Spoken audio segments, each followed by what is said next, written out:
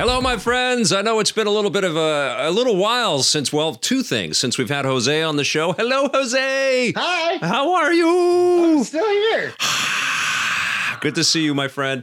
And it's been a little while since we've had a Vic's Basement show. I know it's been a while since we've heard the Vic's Basement theme, but there's so much stuff going on in games right now. So many announcements and reveals and delays. Yeah, lots to get into. I have wanted to catch up with you and hook up with you and get into all kinds of stuff, but I've been busy with reviews. I had, I don't know, 20 games. It's busy. It's amazing.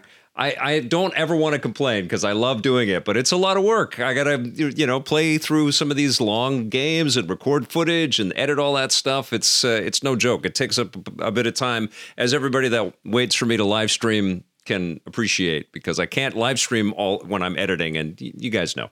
Anyways, Jose is here, and it's so great to see you. First of all, my friend, how are you? How's everything going?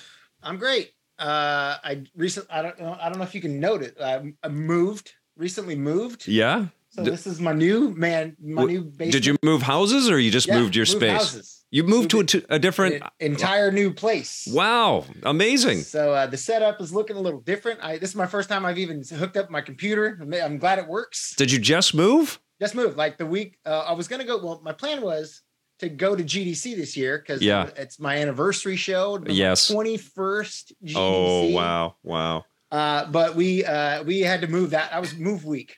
And then I look at all that stuff. That ain't no joke. Moving. That's you don't even know. You don't even know. Look at that. Know what the rest of this room looks like. And then the week after that, I went to LA for WrestleMania. So that was WrestleMania week. Yeah. And then and then now I've been home for like a week or two, I guess. And then it's my birthday next week. Oh, right on. Yeah, I saw the WrestleMania posts. I know that is it a whole week? WrestleMania itself is 2 days. Okay. But the whole week is taken up. Like everybody piggybacks on the fact that WrestleMania is in town. So there's shows all week long. And so it's like one big long tailgate party. And everybody knows you there now. And Greg Miller's over there now. Greg Miller, big. He's got a little bit of an issue right now. They a little copyright infringement. They just did something. I don't know if you've been watching Keeping Up with the Kind of Funnies, but he has a show on Peacock that's WWE related called This Is Awesome, which is awesome. Yeah. And then the new game just dropped a This Is Awesome pack, and they didn't even put Greg Miller in it. Oh, no. And he's the host of the show. The host. I mean, they didn't even use his logo, his WWE branded logo. I mean, it's I don't want to say. I don't know how much I can say. I don't. Oh my God! It's gonna be legal troubles. But if you saw the cast yesterday, Greg's guy, he's up in arms. Oh man! Rightly so. Well, it's amazing to see him doing so well and you doing so well. I have to admit, I don't watch wrestling, as you know. That's how you got on the show, because back in the day, we got wrestling names all wrong, and you would tell us about it. You were very polite in the old Judgment Day chat, the forums. It was it was my return to form. My first WrestleMania was in LA. Yeah, it was back after 18 years. It was back in LA. So. And you met Stacy Keibler then, and you met her again this time? And then she went into the Hall of Fame. That's how long it's been. Oh, that's awesome. The first superstar I ever interviewed was Stacy Keibler, and then she's now a Hall of Famer. So yeah, time marches on. There's no way to deny it, right? It does. Yes. It's crazy. But video games keep us young. It's true. First of all, before I transition into us doing the show, are you still in San Jose? Or yeah. Yes. We moved a mile away from our other contractual? House. Yeah, it is. Jose has to live in San Jose. Sanchez has to live in San Jose. Okay. All right. So it's the way things have to be. So you guys are in the same sort of area. Like a mile away from our other house. It's just a bigger place. Great. Well, congratulations. Because I needed more. I was like, babe, I'm running out of space for my games. I can't fit my arcade cabinet into my room. Your games and your knickknacks. Man, that must have sucked. Did you get movers or did you move everything? Oh, no, I did it all myself. Oh, brother. Yeah, well, my room is about 92%. The rest of the house, 7%. I don't know. I don't know anything else. Yeah. That's the way it goes. I know. That's our family's greatest fear, is packing up all of these little guys behind me and making a move like that. Not easy. I know. Pops. It's crazy. Still those pops, all right. Those little tchotchkes. Gravel says Vic doesn't know what he is missing with wrestling. I mean, I see everybody. That's what I wanted to talk about, too, is like I see people just so freaking passionate at every level. David Jaffe's fired up about it. All kinds of people that write for video games and write about video games. It's at every level. People are just huge into this. Of course, Greg and his group over at Kind of Funny. And I see the love. I think who was the Washington, Gene Park, guy that writes for Washington Post, was talking about the, and I'm like, I don't watch I don't know any of this stuff or any of these storylines or what's happening. I mean, wrestling is on every day of the week. Like there's something for everyone, whether you're into the wrestling, WWE stuff, there's AEW, you got Impact Wrestling. WrestleMania is going to be turning 40 next year. Crazy. In Philly. So it's like, well, I guess I got to go to Philly next year for a week. Sorry, babe. I put it in your calendar already. And it's all in the same umbrella as UFC. What do you think about that? That was huge. I mean, that was big news for the weekend. Yeah. I don't know. It's going to be interesting.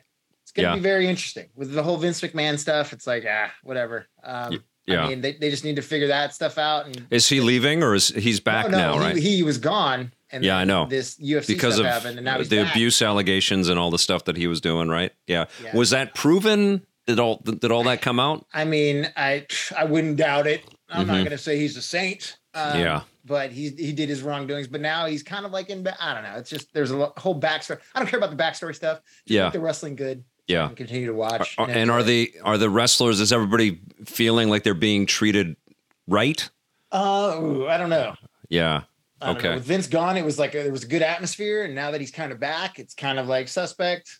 Oh, wow. Interesting. Behind the scenes on the fence stuff. So I don't know all the details, but so there's almost like a wrestling storyline in the behind the scenes, all of this, but it's true to life and people are being impacted by all of it. And so what's going to happen for neophytes like myself? Are the wrestlers going to age out of wrestling, or are the UFC fighters going to age out of being UFC fighters and then they become wrestlers, or does it take the same amount of physicality and expertise to do both?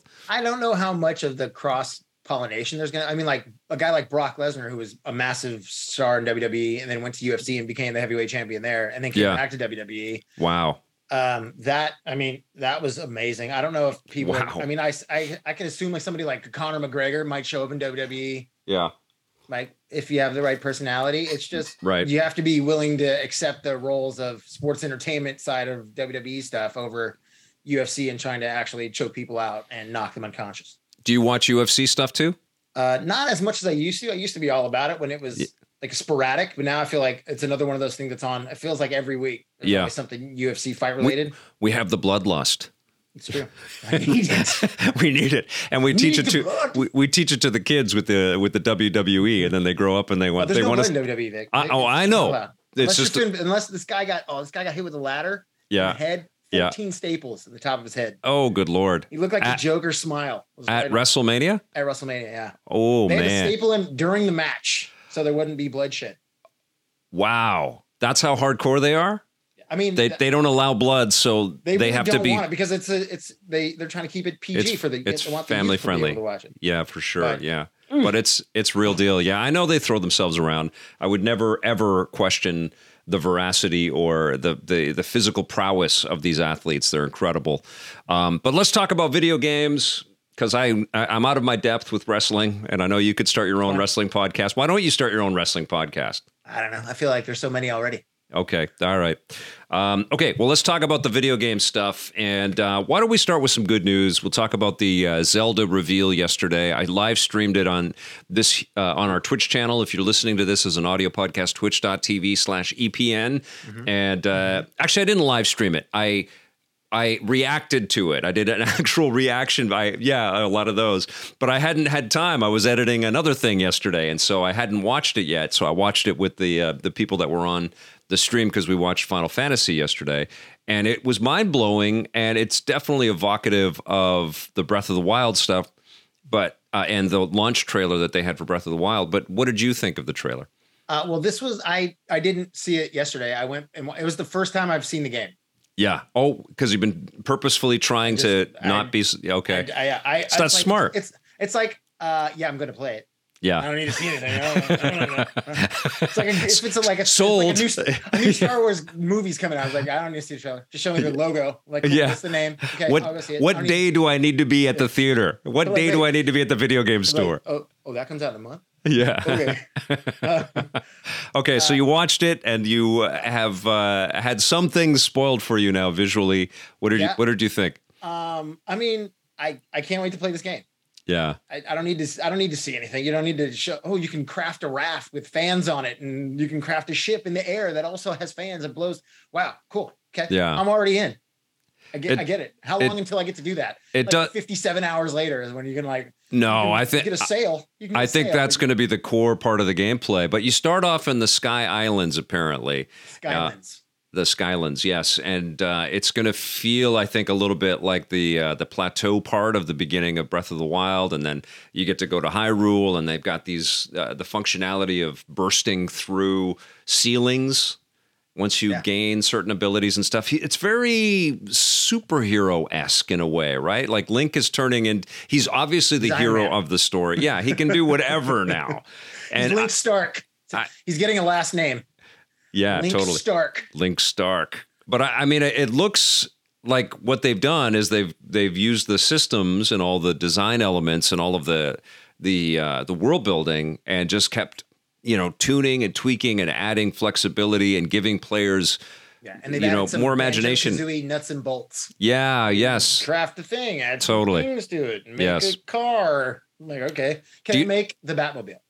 I think you can. The Linkmobile. You'll probably be able to chisel stuff, and people are going to be sharing all kinds of weird creations that they're building all over the internet. Too? Like, is there going to be shareable? Like, if you create something awesome, can you put the blueprints up? I don't know, man. Nintendo on the online functionality of your console. Can I sick ride? How do I make that? Here, let me share it with you via this thing. On the service. The rumor has been that Zelda is a playable character in this for a long time.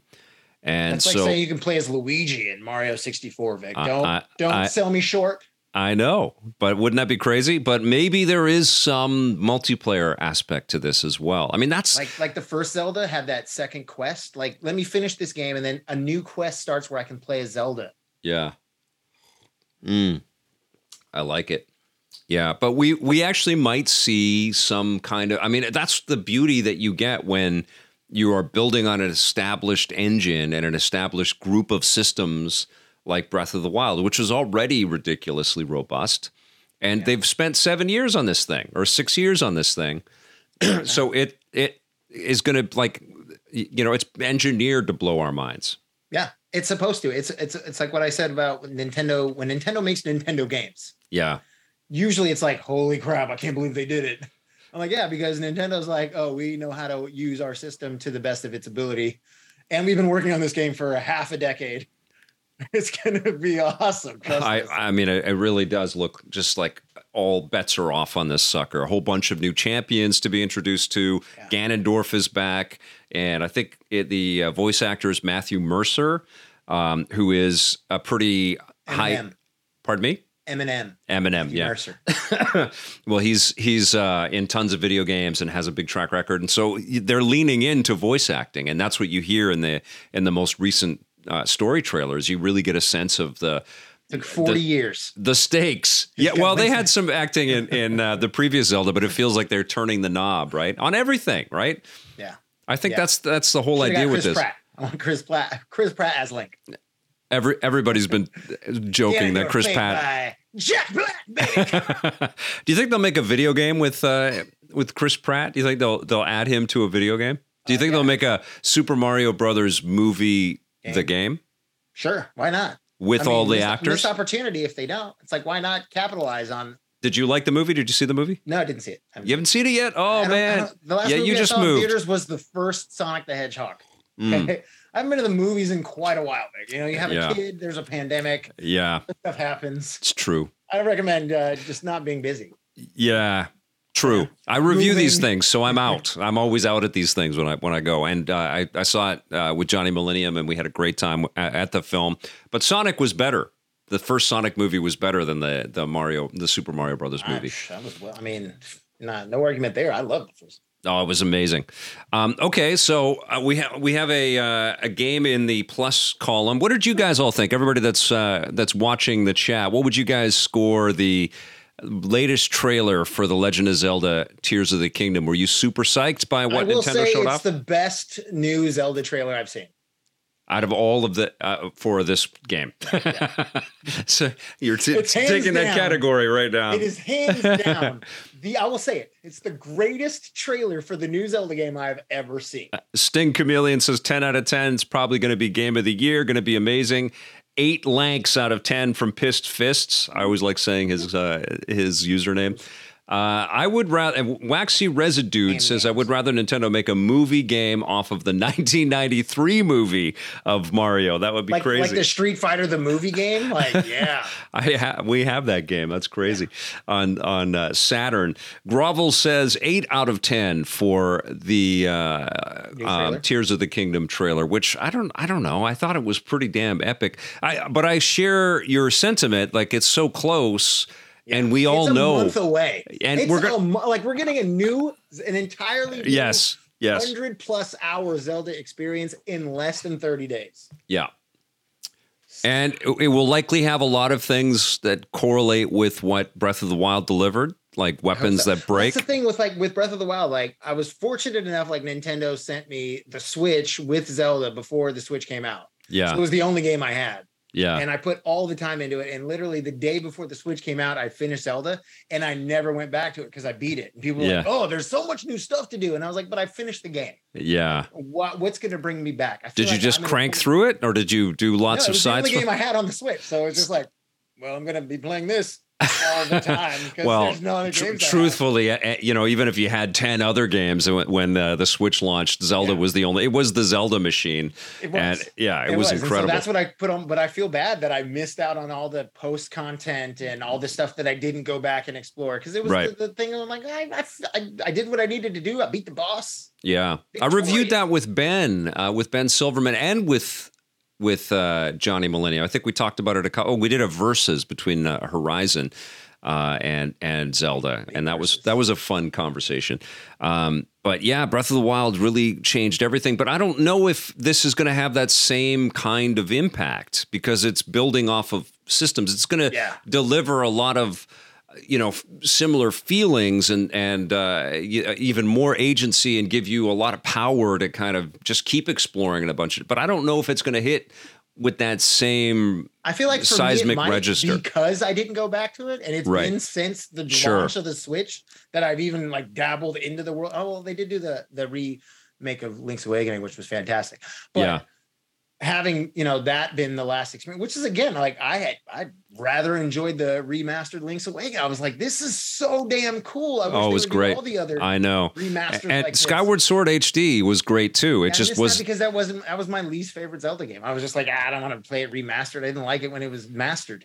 Yeah, I really got into it. I got into it on the Wii, and I enjoyed it on the Switch, but it doesn't have that same resonance as Breath of the Wild, And when you play a Zelda game on the Switch, that's what you're going to compare it to. Mm-hmm. And Link's Awakening was just so stylized; it was a great, diversion. But it was not the epic quality of Breath of the Wild. This looks like it's going to be that, but I don't know if it's going to hit. I mean, I hope it does. We'll see. I just don't expect it to, because it's not going to be as shocking. Yeah, that shock is totally removed. Like, there was a part of, Breath of the Wild where, especially when you're playing that game for the first time in handheld mode, where you just cannot believe what you're playing. Yeah. You cannot believe how far you can go and all the things that you can do. And now we know that that's possible. And honestly, I feel like there's been a ton of excellent games on the Switch, but none have stacked up to Breath of the Wild. And there's been a lot of games that have chased Breath of the Wild. Mm-hmm. But is this going to be a chaser? But we know chasing its own shadow. Shadow Link. I don't think so, but that's a possibility, and that is big shoes to fill, because it's still on the huge. Same console. Yes, unless I don't have the OLED Switch. I don't know how big a difference that's going to be in comparison. Well, it's only a big deal when you're playing the OLED in handheld mode. It's stunning, but if you're hooked up to the TV, it's exactly the same experience. Yeah. So I mean, I'm sure it's going to be awesome. Is it going to be as awesome as that first time you get your hands on Breath of the Wild? One can only hope, but they're going to have, they're going to have some surprises, and they're like, holy crap. And there's still people finding new things in Breath of the Wild. Like, I know. What? I can do this. Yeah, if I had the time along the way, I would have scratched, my save game and started right from the just a little bit of this, right from the beginning of Breath of the Wild and started all of that again, because it was just so phenomenal. I mean, I can't wait next month, and then the subsequent month is Final Fantasy 16, which had a 20-minute deep dive, PlayStation State of Play yesterday. Were you able to catch that? I did. I watched that this morning as well. Another one of those things where I was like, but I feel like I haven't given Final Fantasy enough playtime in recent years. Like, it's just, I mean, I love the PlayStation 2 stuff, the PS1, PS2. I was like, okay, we're getting into like the big quality stuff. And then it just got too big for me. And I was just like, my Final Fantasy days were numbered. And then it went online, and I was like, I can't go online. I'm just not going to play anything else. Yeah. But I mean, another game that looks fantastic. I love the fact that it's getting into that action RPG element style gameplay. You got the big creatures fighting, and different elements of different battle styles for each of your giant beasts, or whatever the hell they're called. Like, they're not summons anymore. I can't remember what they called it. I mean, the one thing about that state of play was how overwhelming it was with information, and how many different backgrounds and environments we were traveling through. It feels like they're coalescing around a single story, like a single character that's aging, and we're going to see, the ins and outs of their adventure. But it also feels like we're traversing through years and just massive spaces, and we're going to be on a huge journey with this game. But how many gigs? I don't know.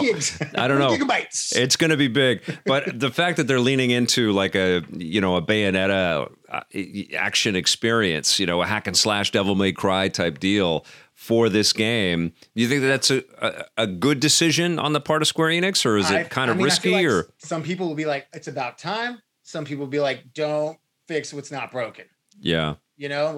I mean, I like the fact that it's a little more action oriented. I feel like it's going to feel faster paced, even if it's not, if that makes any sense. Yeah. But I mean, Lightning Magna says it's going to be 1 terabyte. It's going to be 1 teraflop. They ship it on a hard drive. They just send you an SSD. Here's our game. Yeah, that's I wouldn't doubt that that's the future. Yeah, it's like one of those old hard drives that's like this big. You're like, here's the game. Here's the game. I mean, that's what arcade games were in the past, right? Yeah. And that was funny. Geodisc is what it's going to be. And that was what was funny in the State of Play too. They talked about they're adding like the side-scrolling shooters and wrestling games and all kinds of other mechanics into this. Wrestling. I was like, what? Side-scroll and what wrestling game? Pile drivers? Ooh. Okay. Yeah, they're obvious. I mean, this is a company and a gathering of awesome developers from over the years that have always done a really good job at sort of fleshing out these huge, elaborate stories, but they're also big fans of games. Yeah. And every one of the Final Fantasy games has always had a sense of humor about it, and teased and toyed around with the core sort of design concepts and done some silly things. Now they have the horsepower to like put in another game inside your game.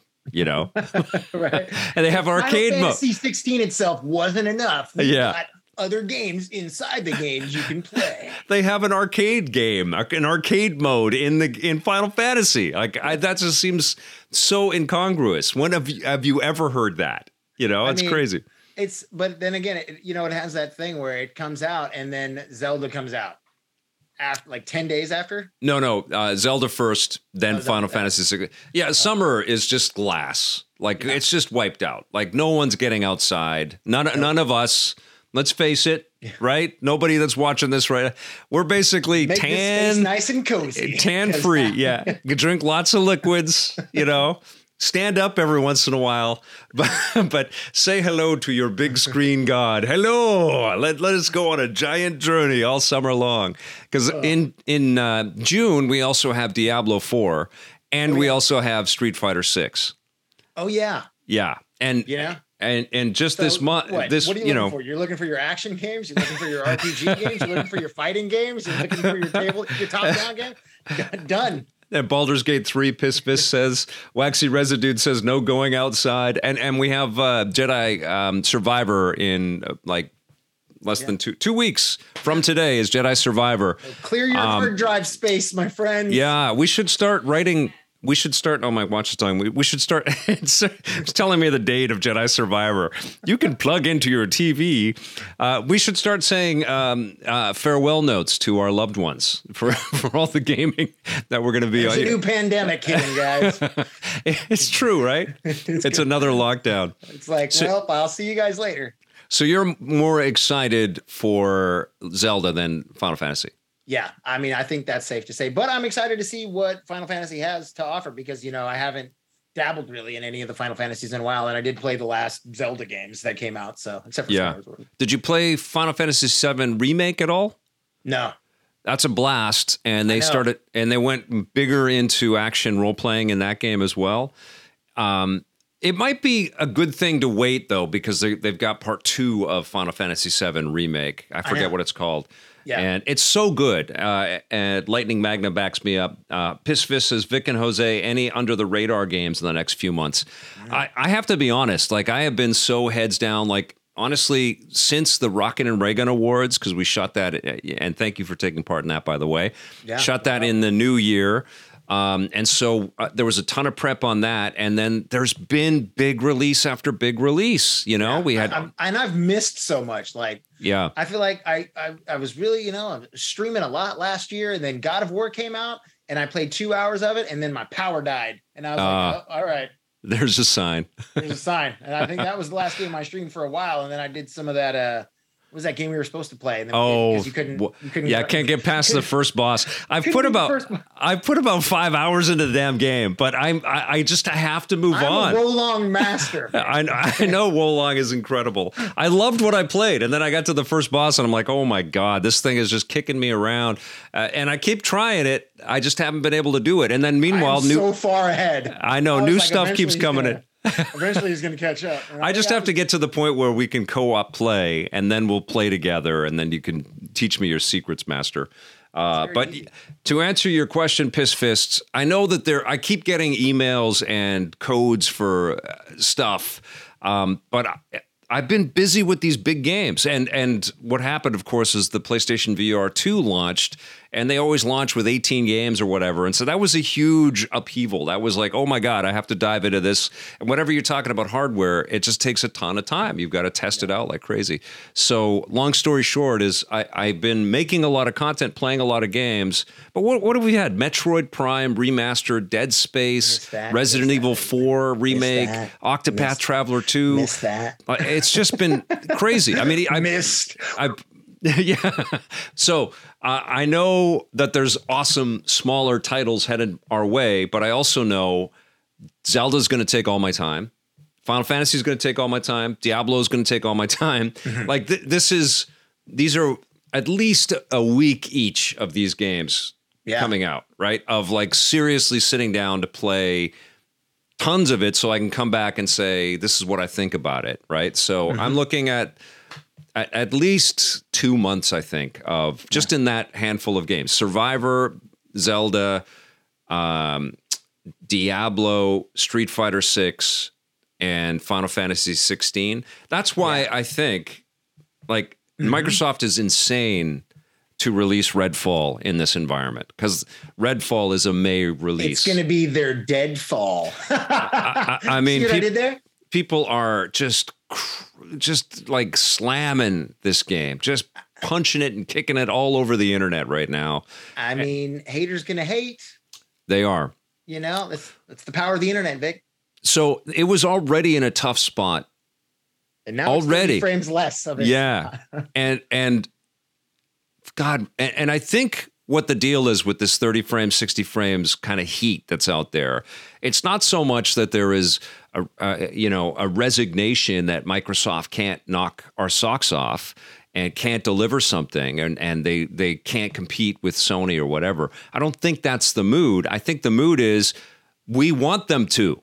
We want them to come out with something that just blows us away and shows that all of these investments have been Worth the billions of dollars. Yeah, for something just extraordinary. And the promise has been for like 3 years that this is coming. Like we're going to get these amazing, unbeatable AAA experiences. Oh, that was the other awesome game that came out. The Hi-Fi Rush came out this. Yeah, that was awesome. It's been a deluge already. Like 2023 is outstanding. So that's why I'm behind. But this Redfall news. First of all, I mean, let's get into this. But what did you think when you saw that infamous tweet from Arcane?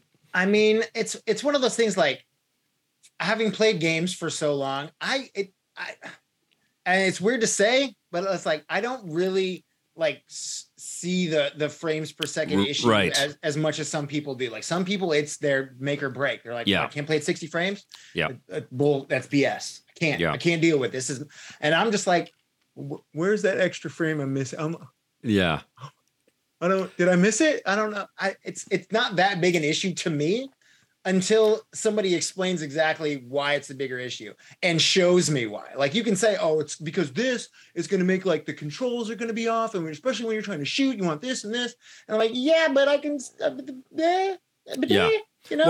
we've been playing 30 frames per second games for so long, right? And all the Switch stuff is pretty much 30 frames per second. The occasional 60 frame game is out there, but we've been trained to kind of accept 30 frames per second titles, even though in the 16-bit generation it was all 60 frames per second mostly. And that's basically that's Digital Foundry in a nutshell right there. Like they've just disseminated all of that information and brought us in depth into all of this content. And what's happened though with this generation is that certain games have launched with performance mode. And are you a performance mode person? No, that's another thing. Like a majority of the times when I am taking the time to play games, I'm streaming them. Yeah.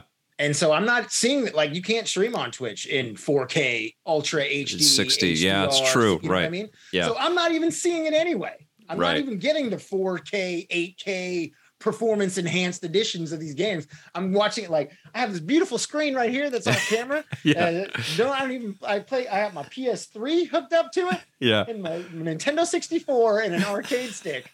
And I'm like, and all your consoles are on this computer all that my you're playing. Consoles. I got my big consoles here on this little tiny little 32-inch screen that I have at 1080p because that's what I can stream at. Right. And so people are like, oh, it looks so beautiful. I'm like, yeah, it looks beautiful. And then you hook it up to the 4K and you're like, is this what the game's supposed to look like? Yes, it goes another level. But you must be playing at 60 frames per second, right? Because you can stream at 60 frames per second. Am I? I don't know. I can't tell the difference. If it says it's in 60, I don't really check. It's like I've never. You don't really do the toggle. No, you never do that. I think the PlayStation 5 allows you to toggle a default on performance mode as one of your options for personalization, and I certainly have done that.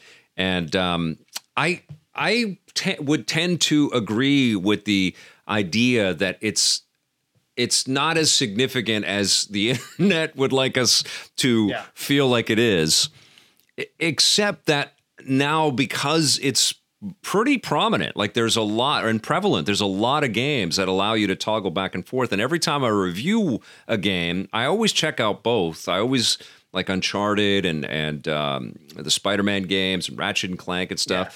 I did with the Spider-Man. I was like, okay, when I hooked it up to the big TV and I was like, I see the smoothness and the fluidity of it. It makes a huge difference when you're in 60 and then you go down to 30. And I think that there now is a generation of players, especially, people that have high-end PCs and things like that are very tuned in to the frame rate and the benefits on a game with higher frame rates. And we're talking about a shooter here. This is not a which I get a role-playing game or something like that, right? We're talking about a shooter. Yeah, which needs precision. Yeah. It involves, immersion. Yeah. Right? Yeah. But again, like my PC, I haven't updated my PC in like 10 years. So I'm still running this old clunky hardware. So it's like, I don't think this thing does 30 frames. It's like, I'm thinking about 24. Well, the part of this equation, like we're all hammering on Arcane right now. Like they purposefully. I'm not Arcane. You're not. Back, okay. And I'm not either. I just think that they should delay it until 60 frames is ready. And I'm not angry at them. They're just not finished, But the fact that in their statement they said the 60 frames per second will come at a later date, it's like, well, bring the game out then, and you're going to avoid all this bullshit. Like, nobody's going to care, right? Just finish the game and ship it, and people will be like, okay, you can play it at 60 or 30 in a higher quality mode.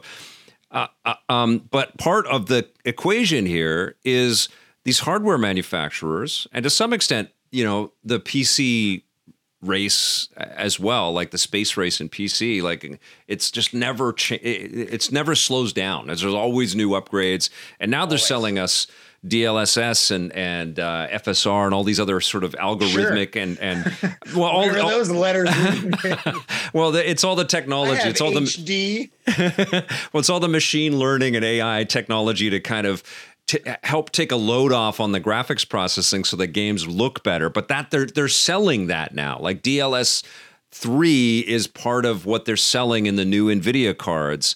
And it's like, well, Jesus, why are we on this freaking race to like crumble our hardware, our architecture? Why are we so far ahead with our graphics and our resolutions and the way that these games are running that our systems can't PS5's out of date already. Yeah, they can't keep up with the games. Like there's something really backwards on that, and it's really personified when you play and exemplified when you play Metroid Prime Remastered. It's like a gorgeous game on the Switch, with what is that? A 10-year-old architecture in the Nintendo Switch at this point. It's amazing. And just imagine, like, you're just building PC stuff, and you build a game for 4 years, and within the start, from the time you start to the end of that 4-year process, you're like, I don't even know what we're doing anymore. Everything's gotten to the nth. Yeah. It started here and everything was great. And then the next month it got better looking. And then a year after that, it was like, oh crap, we got to catch up to this. Yeah. I couldn't even imagine. Like, I feel so bad for developers that are just doing PC big time stuff. And the teams are huge. Like, it just feels like the odds are stacked against them. Like the Gotham Knights team, they made a cool game. It had problems, didn't run at 60 frames per second, but I'm a big bat nerd, and I had a good time playing that game. And I played co-op with Bear, and we had a great time, running around as Batgirl and Robin and beating up all kinds of cool bad guys. Who was Batgirl? I think I was. I love Batgirl in that game. It was so good. And, that studio went through hell, and they heard about it every day. And I don't even, like, what's the morale like right now at Arcane and at WB? And I feel like the hardware, which sold itself as this huge power kind of shift, and the developers will have unlimitless opportunity. All the teraflops. Yeah, everything that they need to be able to run everything but for a year. Developers have struggled to hit that 60 frames per second, unless you're the Call of Duty teams that, Microsoft or Activision spends $1 billion a year or something like that on back in a day. Yeah. Across all their teams. So they're the most sophisticated development studio anywhere. So they can just squeeze and just, get the most out of all of their stuff. Or you're Epic themselves, or you're Naughty Dog, or, Insomniac, I think, is one of the strongest developers. It's hard to make games that run at the fidelity that modern players are hoping to hit at those frame rates. And it just feels like way too much pressure on the developers. And I think 3 of the most significant games of the year so far have been the Resident Evil 4 remake and Dead Space and Metroid Prime Remastered, which not only all remakes, and there's a cynicism to it. It's just like, wow, these developers can't make games like they used to, and the industry used to be better, and you can be completely reductive about all that. But there's a truth in the fact that those games came with built-in design and built-in technologies that could be ported to modern platforms and run incredibly well and surprise and delight people without killing the studios that made them, And maybe there's, in these stories, there's an opportunity, like look at what Iron Galaxy's been going through with The Last of Us Part 1 on PC. But maybe in these moments, it's time for these developers to kind of reflect on what their ambitions are. Like, how big are they scaling their companies, and what are they trying to do to themselves, Right. It pays to remaster games that are old and not remaster games that are, oh, this game came out 2 years ago. Like, right. Give me something that like I feel like after this new Zelda comes out, we get an Ocarina of Time remastered. Yeah, that's probably going to happen. Of course. Well, I mean, I think what we're probably going to get is Tears is going to sell so well, yes. And it's going to be so. I think it's going to be so freaking beloved and successful that it will be a perfect title for Nintendo to, sort of put the glasses on, like you put your glasses on, you can see everything much more clearly when they announce the Switch 2. And Switch they say, and hopefully as part of the purchase price, because this is the first Nintendo game that they're adding an extra $10 in the States. I don't know what the price is going to be in Canada, but hopefully that means that you'll be able to play this in a higher resolution with more detail on the next piece of hardware. But I think it will be an incredible piece of software to show off what Nintendo's got cooking. That's my hope. I don't know. I don't have any insider information on any of that, but I really hope. And of course, we've heard the rumors that the Switch 2 might not be backwards compatible, which would be it's like awful. PSVR 2. Why wouldn't they make it backwards compatible?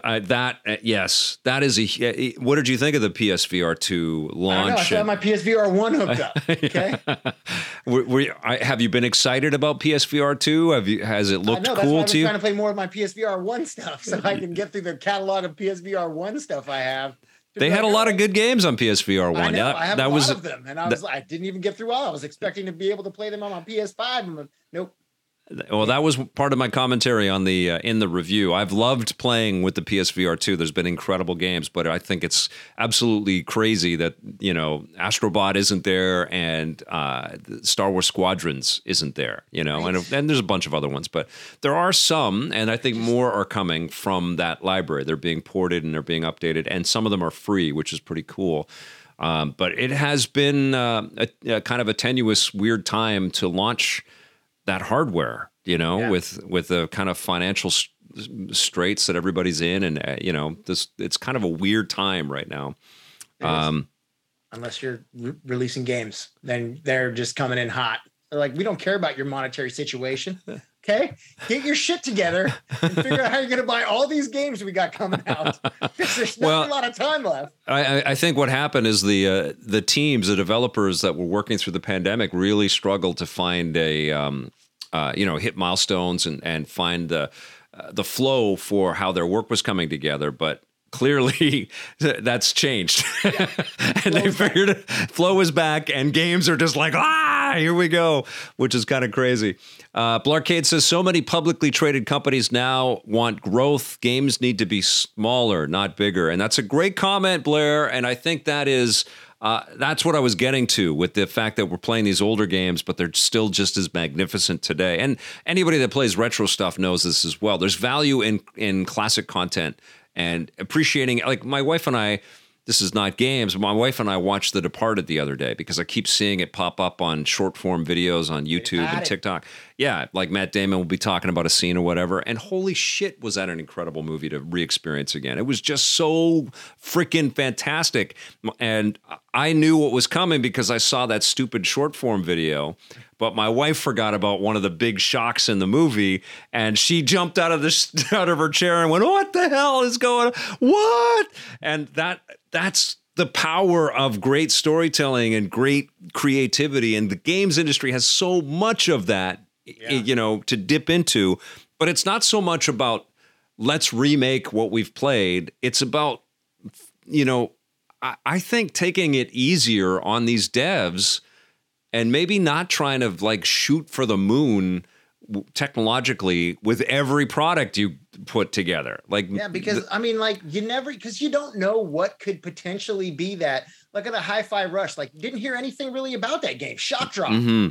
And you're just like, holy crap, this game comes out. Fun little game to jam to. And it's not state of the art. It's not the most visually striking, looks great, though. Looks great. Stylized. It was gorgeous. I don't know. I couldn't tell you how many frames per second it is. It's 60. So you claim. God, there's so much to dig into with all this. But I do feel like developers should take a page from the way games used to be developed. And obviously I sound like a cranky old man when I talk like this, but there's so much interface and interference for people to just jump into a game and have fun with it. Now they got to think about when is this thing going to ask me for more money? I already paid this much money, but I want the better gun, but I have to think, do I want to grind for 15 hours or do I want to buy it? Like there's so much bullshit in the way. And the developers, they put teams of people on this to figure that out, to psychologically kind of torture the player until they relent and they end up putting their credit card on stuff that they don't want. Me, Vic, you could play co-op if you could just beat that first boss. Yeah, right. Well, the Souls types games, that's a whole other podcast that we should have as well, because they're exhausting, the Souls games. But that's not what I want to get to. I think what and I don't even know how the sales have been. I think Metroid Prime has been huge, and I think RE4 has probably been huge. I don't know how Dead Space did, but God, they're all they're so good. All three of them are just so good. And it's like, why can't we just make more games like that? They had a really cool beginning, middle, and end. They're not crazy long. It's a concise story. Yep. You can jump into it, play a good 10, 15 hours. Yes. And it's done. Yes. That's how I felt about the Last Horizon game. Like I was playing that, I put like 24 hours into that game. I got 24% through the game. I'm like, wait, this game is an hour a percent? Mm-hmm. And then, Elden Ring came out and I was like, well, there goes everything. I don't know. Yeah. And I miss those good, like, holy crap, this game was a good 10-hour chunk of my life. Yeah. Told a hell of a story, looked great. I enjoyed it. Didn't have to go and buy a sword, buy special armor to get through the last boss. No, I just enjoyed the story. It's like a good movie, man. I got to we were eaten so well in the PS3 360 age. Xbox was on fire. Like they really came out and they really were really big competition for PlayStation. And that was good for both companies. It gave Xbox a chance to kind of push the billion-dollar companies. Well, they already were in a lot of ways, but they pushed both divisions and both corporations in some really cool creative ways. And then everything went online and mobile took over and the economics of games have all changed. I do have this sense, and I've tweeted about this. David Jaffe put a video together based around the tweet that I put out there. But I do have this sense that as we go further and further into subscription content, and that's not just Game Pass, it's going to be whatever Sony keeps evolving into. I haven't played Chia yet, or whatever it's, or Chia on PlayStation. I've heard that's an incredible game. That was one of the free PlayStation Plus games that came out last year. But as we go deeper into subscription, the games that are being offered through subscription are going to have to be incredibly tight at the beginning of the game. Like they're really going to have to capture our attention. It's not going to be meandering for 10 hours before things start to get good. That kind of a game won't do well. It's like watching a TV show on HBO. Like, are you going to watch 10 hours of a TV show before you like it? It's like it's the same kind of equation. It gets really good at episode 14. Yeah. Once you get through the slog of the first 13 episodes, exactly. 14 is the one. So we might go back to this time of, developers creating tighter experiences that we play to completion, because that's an important part of the equation, especially as we go into subscription. And we talk about it. We take that and we discuss it, and it becomes part of the water cooler type. And I think Hi-Fi Rush was probably that. It had a huge reveal for all of us that pay attention to it. But I think a lot of people just gave it a shot and talked about it, and it had tons and tons of players out there. I think the industry needs more of those. Yeah, because I don't know if any hatred beforehand, because the game came out the second it was launched. Yeah, people didn't have time to dissect it and be like, "It's true. No, this is broken because this." No, it's like, no, here's a game. It's out now. Go play it. And people went out and they played it, and they were like, "Holy crap!" Yeah, it's true. Well, what I'm hoping is that with, and I know that there's some negatives to subscription. I know that stuff is on a service and then it's not on a service, and you don't really own it.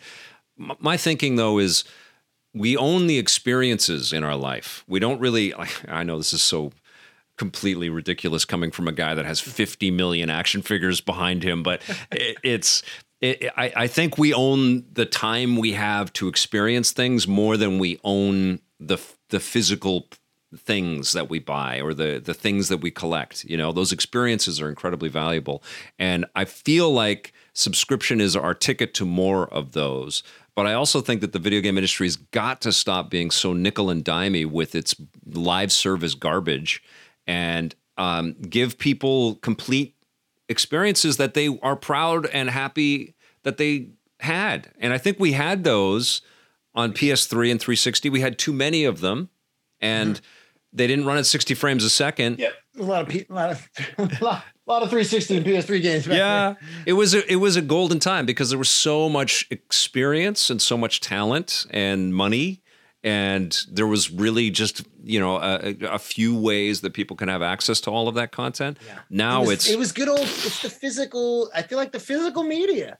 It's a weird thing. It's like when you had to have the physicalness of it. When it's like downloadable, it's like it's not as tangible. Like you don't feel like it's that much more of an experience. Like, cool, I downloaded it and then I'll get around to playing it. But when you see it, and we can't go back though, brother. We can't go back. I mean, we can't. I get you. I'm not saying we should go back, but I mean, like, there was just something like when you had to go and get something, like when people would wait in line for Call of Duty or a God of War release. You know, it was like I got it. Like I have the thing instead of like click.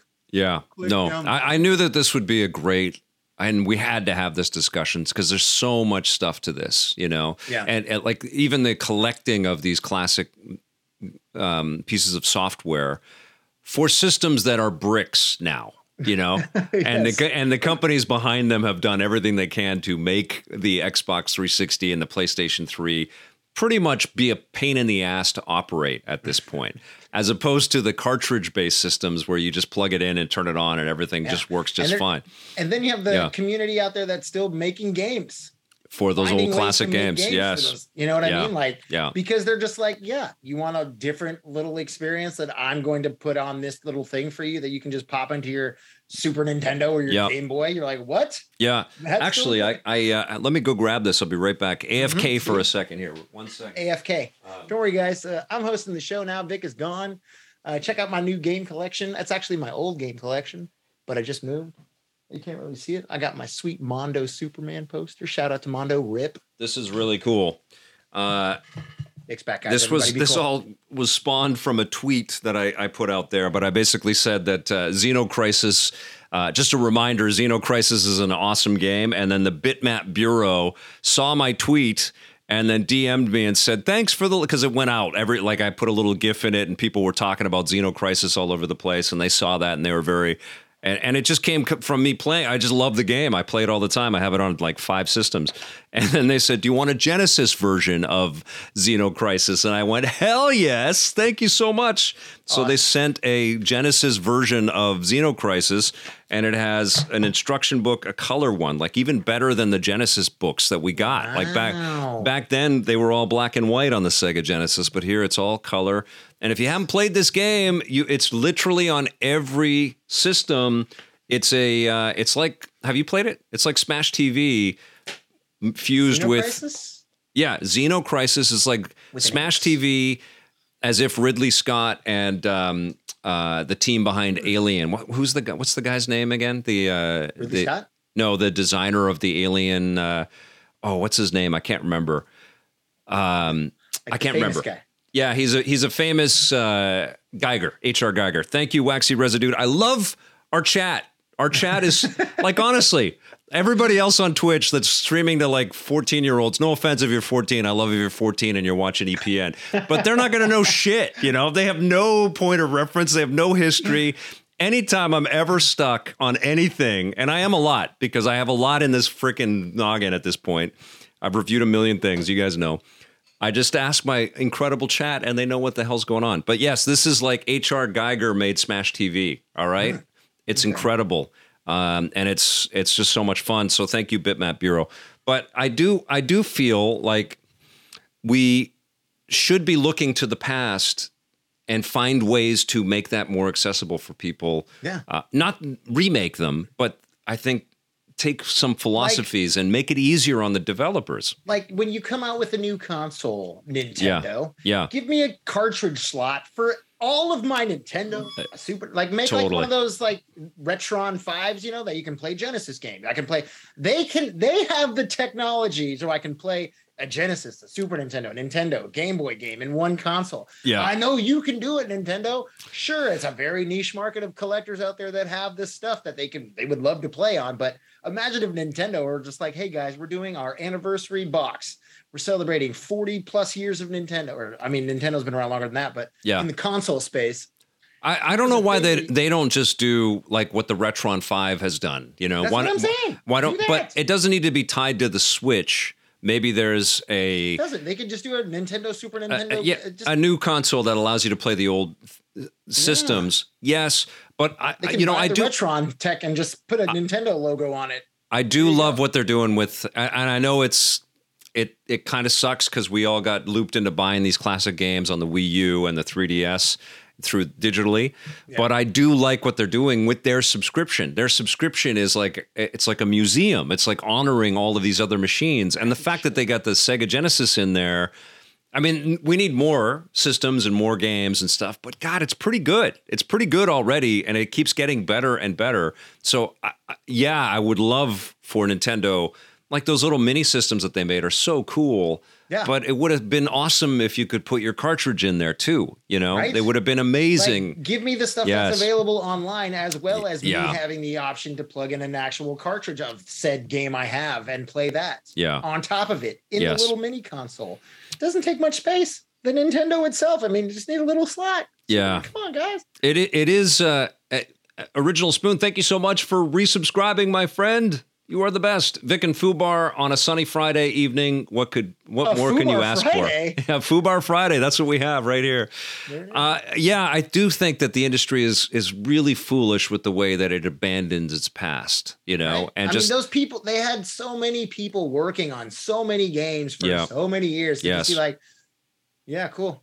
Yeah, just shove it out. You missed out. Yeah. And there's so many different ways that they could incorporate this as well. I was thinking about this, and this will probably piss people off, but YouTube is just rife with retro game players and people that do histories and collectors and all kinds of stuff. Why can't they just work out a deal with these hardware manufacturers to create emulators right in YouTube so that you can just download these tiny little video game files and play right in YouTube? You're on a retro gaming streaming channel or some kind of YouTube like classic gamer guy that reviews something. Super Mario 3, click a button and play it right there. Right?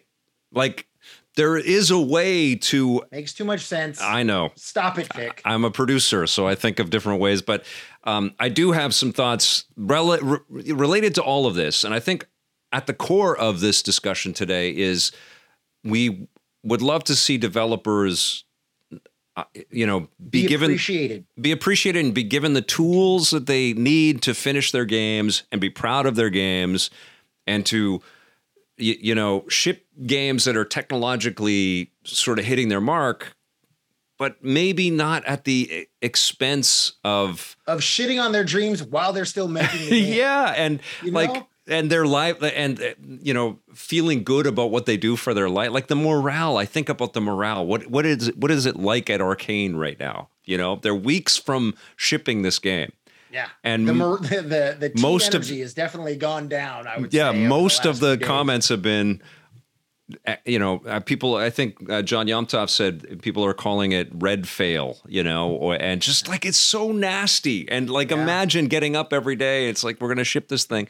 I know they're going to make a damn cool game. That Arcane made the Dishonored games. What was the I forget the name of the game, the island Dishonored game. 2. Well, they made Dishonored 2, but the most recent game that the Arcane in France made, the one with they made Prey, Deathloop. Thank you, John Yomtov. Oh, yeah. They're just really clever with their aesthetics and their design ideas and their concepts. And, vampires are freaking cool. And we haven't really dove into them. The Renfield game. Yeah, I just reviewed the Renfield movie. It was good. Renfield. Yeah. Give me a Renfield game. So I'm excited. I'm excited to play this, and I think it's going to be fine at 30 frames per second. But I also think that people have you're not going to have a choice. Okay, not going to have a choice, but people have a legitimate argument to wait. And you know who created that legitimate argument to wait? Arcane Studios in their tweet. They said, we've got a 60 frames per second mode coming. And the amount of competition that's going to be out there, it's just heartbreaking, you know? And I don't know, like, I don't want to just like throw all the shade at Microsoft because, like, look at Sony and their PC publishing with The Last of Us Part 1. They just announced another, John Yumtoff sent me, they just announced another patch today. And it's still bumpy. It's still problematic. It's still like not optimized for most PC systems, including the Steam Deck.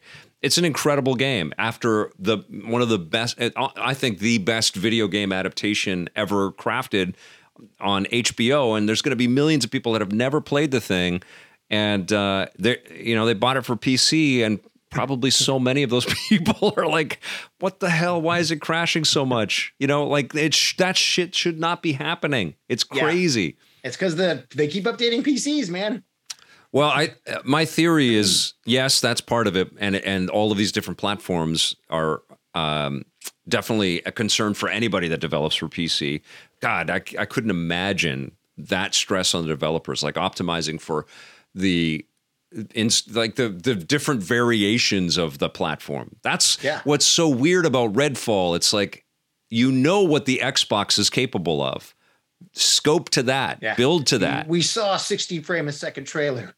They were and all their marketing has been 60 frames a second for Redfall. I mean, it's just unbelievable that this is happening, you know. And sometimes waiting is worth it. And waiting is worth it. You have to delay your games. Honestly, dude, with video games at this point, almost every time waiting is worth it. You know, I understand people's obsession to get on and play this stuff as soon as it hits, and our excitement for all of it. Look who's talking. I love this stuff when it comes out. But yeah, I mean, it really feels like the industry's training people to just hang on, because the Game of the Year edition is going to have all the shit figured out, and it's going to run better, you know, which is remastered edition of the Game of the Year. Yeah, but well, I don't know about the remastered edition, but that does kind of correlate with the Last of Us conversation, because I think what the developers have run into is that there's PlayStation 3 code in this game. You know, there's some kind of development assets that are related to a 2-generation old, very hard generations. Yeah, to develop for PlayStation console, and they had to kind of make that work on a PC, and I can't imagine that could be that was easy. So I feel for these people, you know. I think they just want wins. We as players just want wins. I do feel like all of this Redfall. Jesus. Whoa, you said it. I said it. I do feel like all of this Redfall hate is coming from a place of love. Most of it going, we just want Xbox to kick ass again. We want them to kick ass again.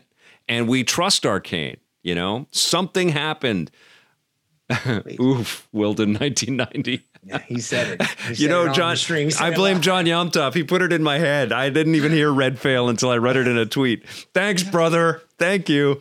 You know what's crazy is I think Redfall is going to be a blast. I think it's going to be a lot of fun to play. But I think it's got a very tough launch ahead of it. Yeah. But there is one other game we have to talk about. I was like, speaking of delays. I know. And I know I can't keep you all day. I know your kiddo is sleeping and you got to go be a dad here soon. She's fine. Oh, she's fine. Yeah, I got her. She's right there sleeping. Oh, you can see her. That's so great. That's so cute. Suicide Squad kills the Justice League. Yeah. I mean, what a tragedy. Month, right? What a tragedy. Like, Next honestly. Month, Mick, we're going to get Suicide Squad also on top of all these other games from good old Rocksteady. We were talking about it in the stream yesterday for the PlayStation State of Play. Oh man, John Yumtoff just popped in. Sega's going to acquire Rovio for $1 billion. Sonic Team now the parent company for Angry Birds. That's crazy. Good job, Sega. Wow. Angry Birds going to take over Chow's and Sonic? Wow. That's a huge deal. But just $1 billion? Like, what? Well, Twitter was 40 billion Come on, Angry Birds isn't even worth 40 Twitters. Well, they're not at the same. They're the ultimate Twitter. Yeah, they're the Angry Bird. They're not at the same level that they were before. But let's talk about the Suicide Squad thing, because we mentioned in yesterday's Final Fantasy 16 stream how this was the inverse of what Suicide, like the Final Fantasy 16 stream really worked effectively to get us hyped for what was coming, and they were very sort of on message with the kind of, like, when they started that stream, it felt like we should pick up our PlayStation controllers and start playing the game. You know, I don't know if you noticed that, but I was like reaching for my DualSense to start playing. And that was just so smart. It really kind of said, this is what the game is going to feel like to play. And then they went into the whole trailer and popped us all to these different, you know, time periods and gave us a sense of the totality of the story. Suicide Squad had some pretty cutscenes, but then it just became this, like what I remember of it is just this blur of just characters flipping and flying and everybody's shooting, including Captain Boomerang. Why does he shoot? His name is his weapon. And, you know, it just felt like a giant mess. And then they'd go back to the developers, and the developers would be, we know people are going to be excited about buying these new purple outfits to go and kill all these bad guys that are all purple. They're all shooting purple things. This is about multiplayer. You're going to want to play with your friends. And then outfits. And then they had the announcement that it's going to be always online, and just everything about it felt like, what are they selling us? What are they selling us? They're selling us the waiting game, because now, well, it was supposed to be out in a month. Again, another thing we're supposed to get next month, right? May? It was supposed to be out last year. Oh, well, I mean, yeah. Then it was delayed, and then it was supposed to be out next month. Now it's going to be out next year. Yeah. Blarcade says, Superman is brainwashed. Quick, get Captain Boomerang and his trusty assault rifle. And the whole weapon loadout thing. It's like, what are we playing here? Is this Call of Duty and cosplay? Like, what the hell game is this? Are we? I don't know what it is. It's not the Snyder. Maybe we'll get a Snyder cut of the game. Maybe we'll get the Snyder cut of the Suicide Squad game. I think that they had a tough thing with the Suicide Squad as a concept is interesting, because there's a freedom to, you know, where you can go with that. And the characters can get pretty violent and cartoonish and funny. But I don't think that there is a quality about this brand or these characters that's beloved by millions of people. Look at what they did with the Guardians game. Yeah, that was incredible. It didn't do well. But that was an incredible game. Awesome game. You know what it had? Bunch of different costumes that you can just go and find within the game. Yeah. It didn't have to always be online. You can have a different experience and enjoy. I mean, you know why that game didn't do well?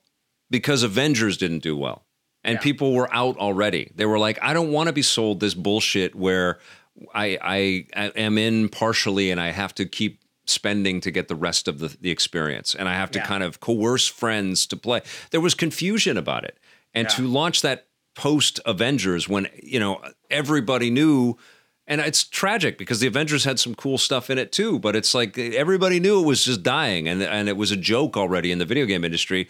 Let's release Guardians of the Galaxy on the tailwinds of our success with Marvel's Avengers.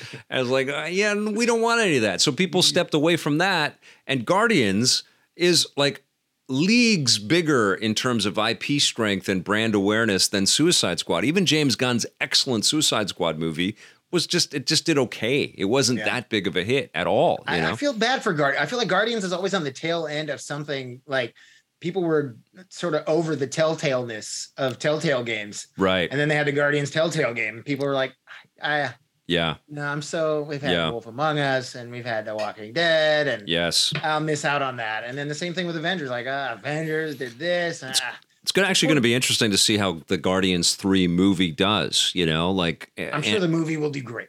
I think so, but I don't know if it's going to do as well as the previous one. I think that there is. Or the guy who runs DC is going to sabotage it. Well, I think that's part of the story. It's so weird because he's the DC guy, and he's been all DC, kind of, I think, revealing cards maybe a little soon. I think he should have finished this job and then the whole DC stuff. Right. It's weird now because the whole, like, anybody that's into this stuff is thinking about that. I think that there was some exhaustion with Phase 4. We're getting all over the place, but welcome to Vic's Basement. Ant-Man hasn't done so as well. It's done well, but it hasn't done as well as maybe they were banking on. And then they've had the Jonathan Majors stuff, and the Ezra Miller Flash is coming. And it's a very unique, interesting situation that we have ourselves in right now. And I don't know if Guardians 3, and if it's an incredible movie, which I think it will be. Yeah. I really do. Then it's going to Batista for the win. It's going to do great. I love that whole cast. They're all so damn great. Even the controversial Chris Pratt. He's a very good actor. He's a very funny guy. Super Mario. He's just overexposed. And, whatever. There are other things about him.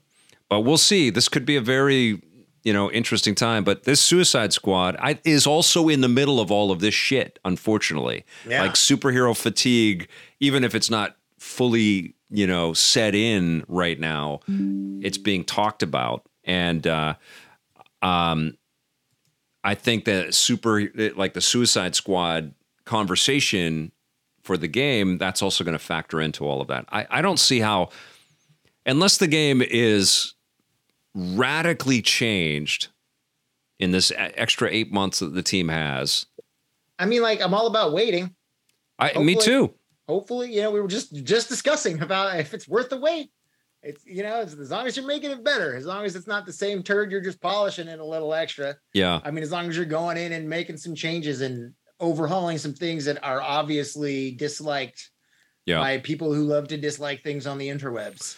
Well, I think there is some validity to the conversation there, people don't want to have another live shooter persistent universe thing where the game is so obviously engineered to sell you these little widgets and gadgets and stuff. They want to feel, especially from a studio that made the Arkham trilogy, one of the best trilogies period ever made, let alone a superhero trilogy. It's just an incredible collection of games. They want a game from that team that lives up to that quality bar and is delivering a single player experience. Much fun to play. Yeah, right. And replay, right? Yeah.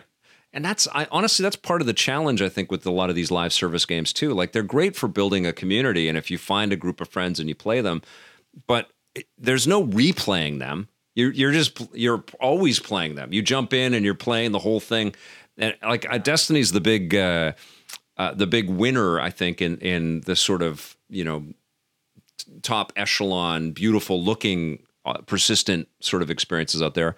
But I got to tell you, every time I jump into Destiny, it's like, this is exactly the same as it's always been for me. I know there's more embellishment in the story and the lore is deep, but it's like I'm doing the same stuff I've always been doing at Destiny, Yeah, I miss the Peter Dinklage Destiny. Do you? Yeah. And I'm not trying to throw shade at Destiny. I know that people love the game, and I know tons and tons of effort and work has gone in there, but I guess I'm not a big believer in this live service future, I feel it goes back to that. I want my experience. Yes. I want to have mine. If I want to take it with my friends, I can have it. But if I want mine, I want me to have a great time and not be like, this is going to be so much fun once my friends log in. Yeah. Come on, guys. Yeah. Come on, guys. Yeah. Even every time that we have tried to do that on any game, any multiplayer only focused game, it's kind of a pain in the ass, and it's great when we're playing, but just to coordinate and sync up schedules and stuff like that.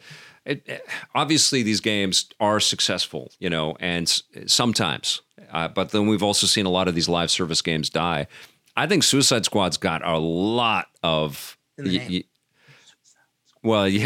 in the name. I think they've got a lot of issues, a lot of problems that they're going to have to navigate through. It's just like the actual Suicide Squad. They got a lot of issues to deal with to figure out how this team is going to work.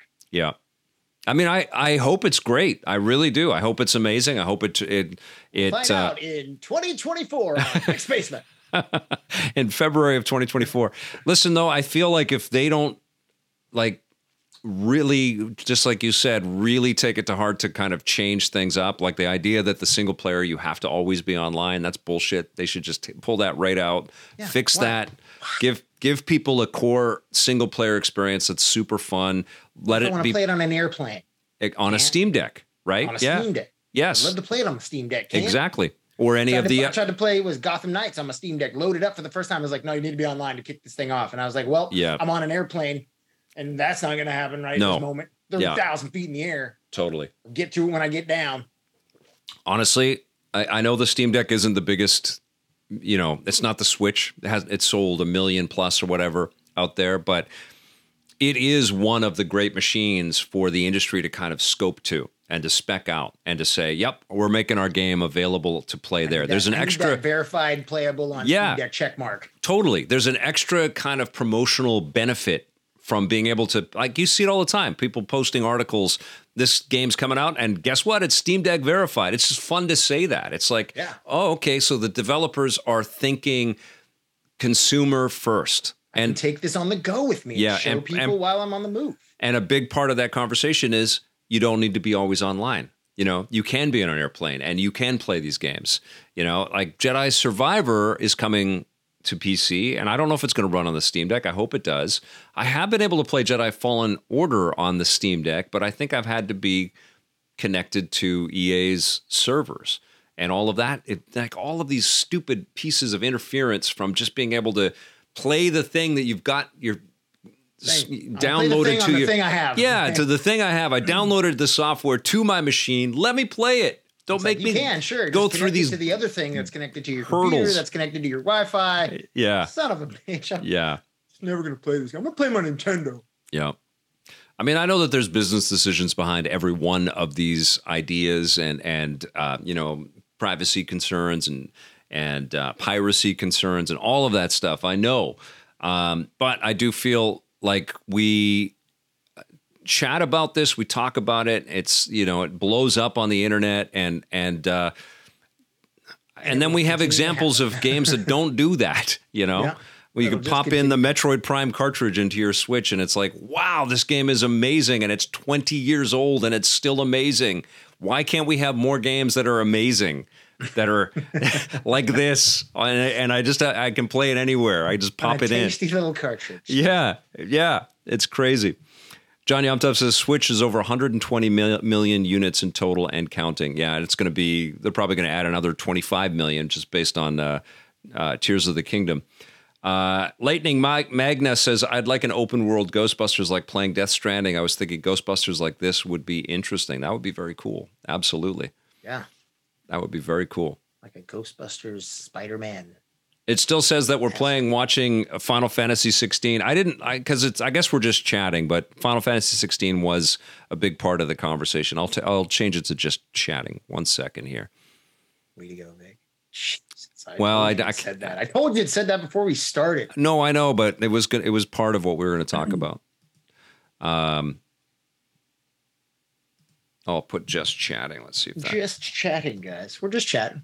Just shooting the proverbial shiz on a FUBAR Friday. Hope everyone's going to have a great weekend ahead. It's my birthday next week, so if you want to send me games, I'll send you my new address in the chat later. My new updated address. What are you looking forward to, game-wise? Game-wise? Yeah. Well, I mean, I still would love to finish some God of War. Yeah.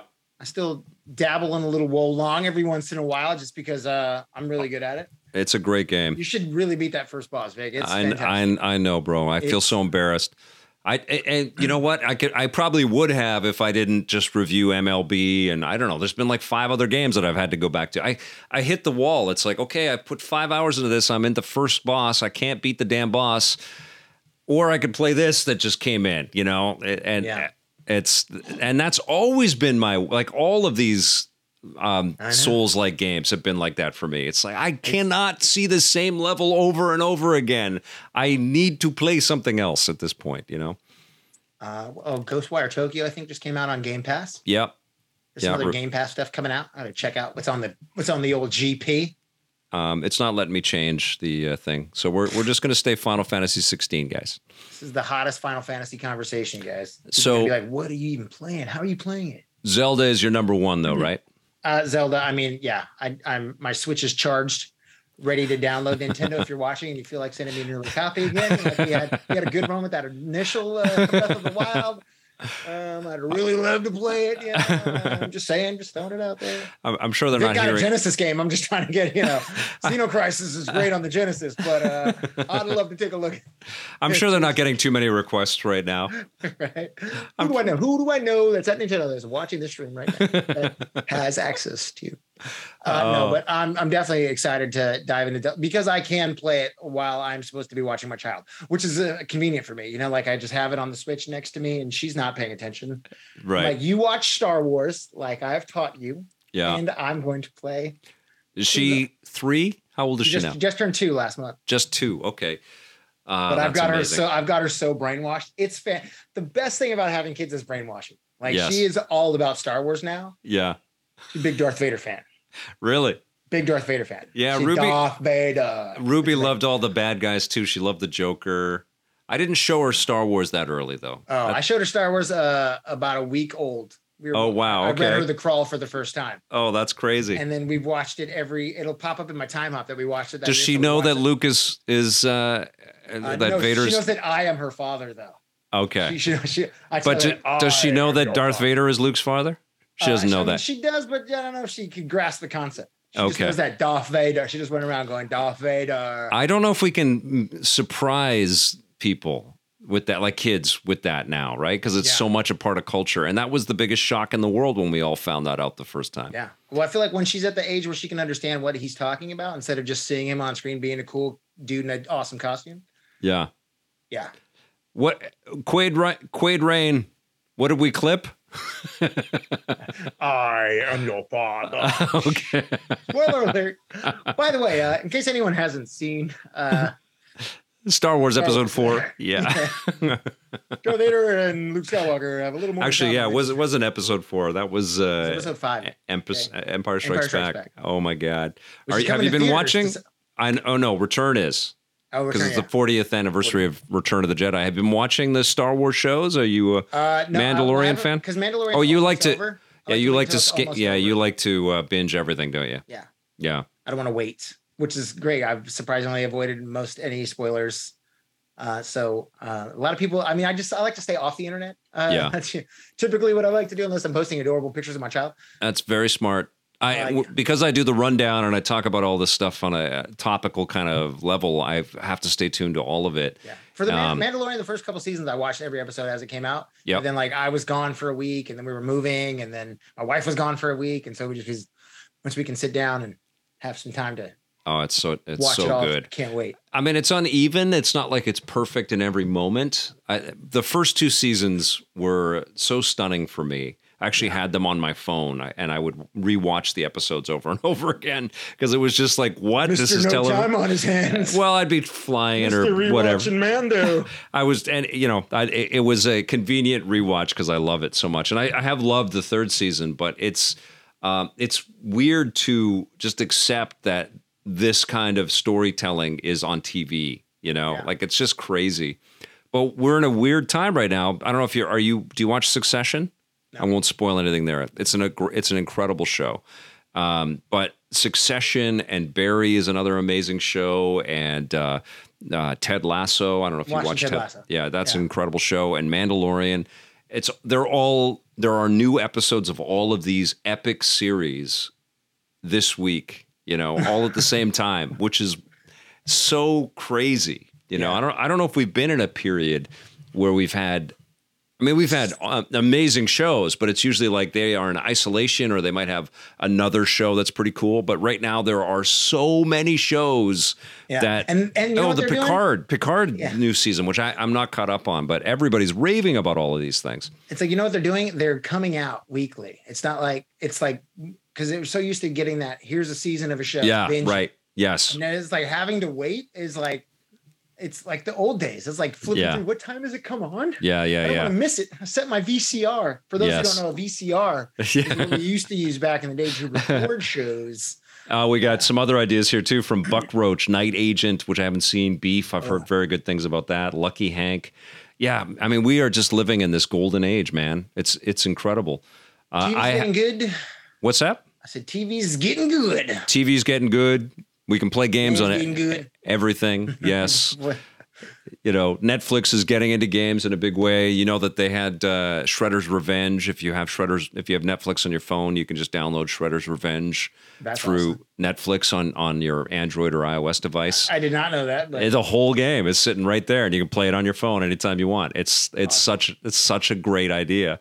Yeah, it's a cool time, but I definitely want the developers to not live in fear of shipping their games and pissing off the entire internet. And I feel like we need to give them a little, more love and space, but also the hardware companies need to do them right as well, like help them hit those technical kind of marks, especially if the promise is that this is the most advanced thing ever. Yeah. Like help them get to that. Don't show me any gameplay unless you're for sure it's going to be what I get to play. Okay, show me the name of the trailer. Yes, you show me, it's fine.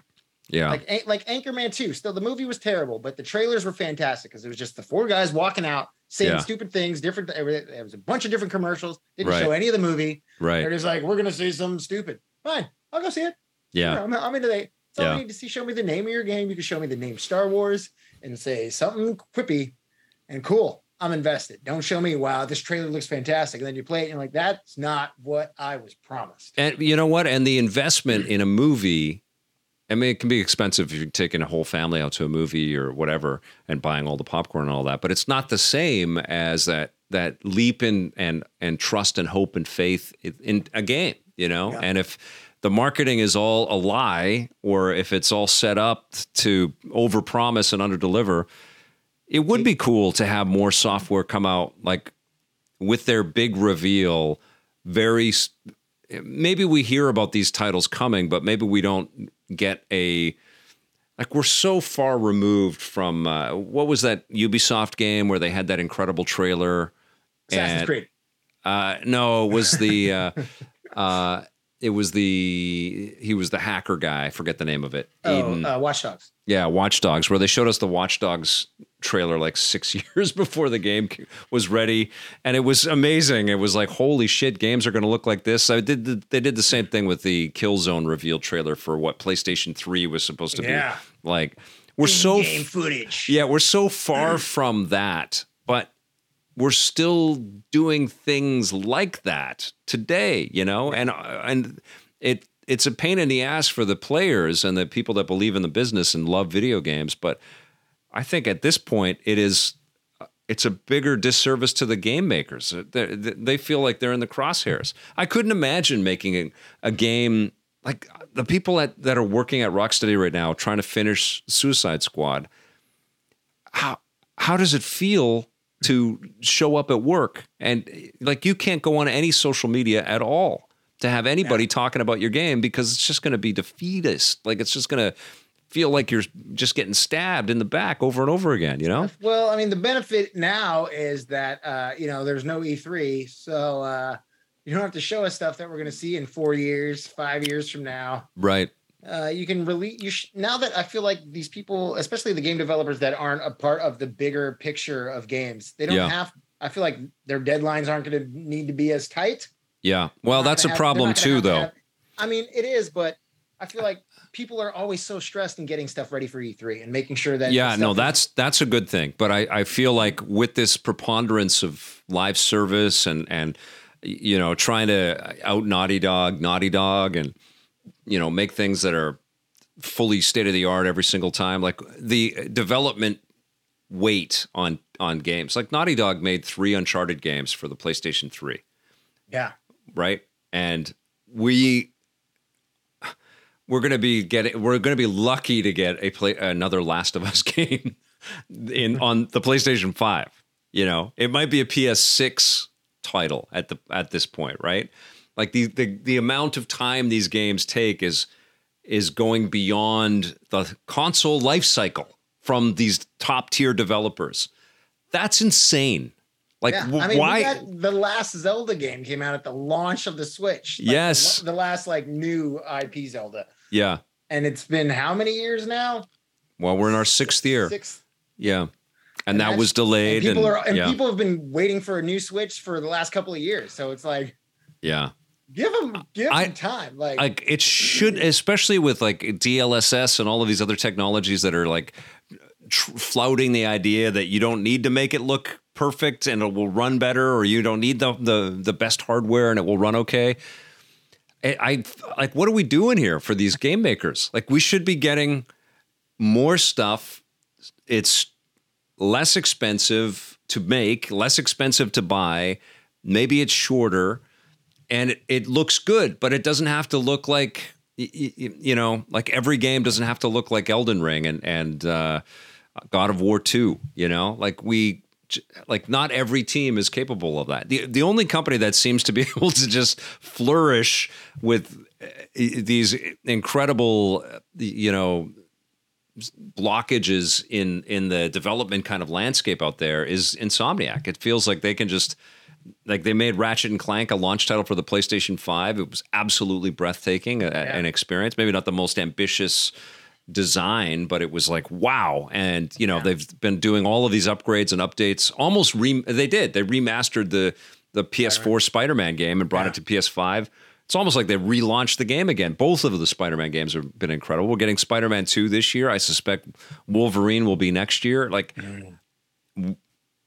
Why are they singular? How can they have an output like this and keep making things like this? And in the meantime, plus they did all kinds of VR stuff when they were independent and everything. But in the meantime, we've been waiting for Rocksteady's next game. And we got another almost year to wait for a game. And Arkham Knight came out when? Like 2010 or something like that? It was a 360 PS3. No, Arkham Knight was PS4, Xbox One. Yeah. But that I think that might have been 2013 or something like that. Are you sure? Crazy. Yeah, let me see. Well, actually, chat will know. You guys have access to everything. I have all three of the Arkham games on the 360, but no? Arkham was Arkham Knight was Xbox One and PlayStation 4. Yeah, you're right. So I don't even know. I think maybe 2013, 2014. So honestly, like 10 years. Is that right? Is that right? Like Dak left. Dax, yes, yeah. I know I reviewed Arkham Knight 2015 for Arkham Knight. Okay, so I reviewed that with Marissa on the show. And we both had a very good time with that. But yeah, next year is 9 freaking years since Rocksteady made a game. That is bullshit. And that has to stop in the video game industry. That is ridiculous. You can't just, it's like you're putting your developers in prison. Like, go and just sit in isolation and build something cool. For a decade. We'll see you in 10 years. Like that, how is that inspiring? Like, why would you want to sign up for that? That's crazy. No, it's a tough pill to swallow. That's crazy.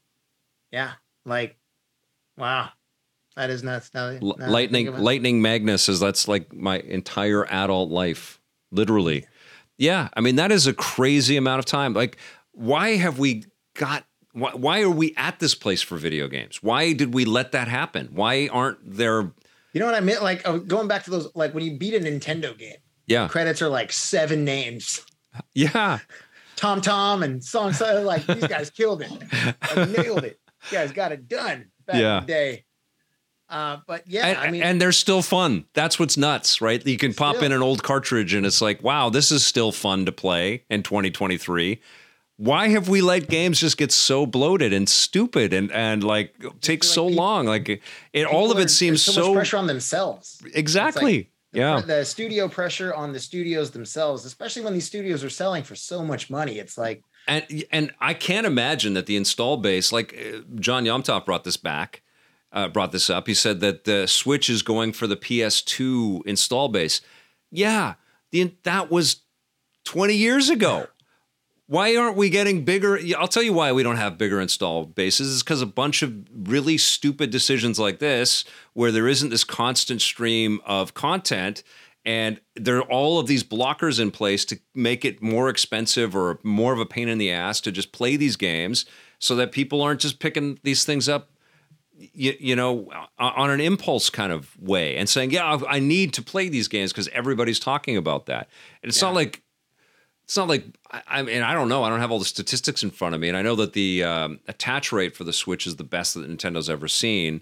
And they've crossed over 1 billion pieces of software sold for the Nintendo Switch. But I feel like the video game industry would be much better served to let more people in and to give them a lot more content. And it doesn't all have to be like hardware destroying software.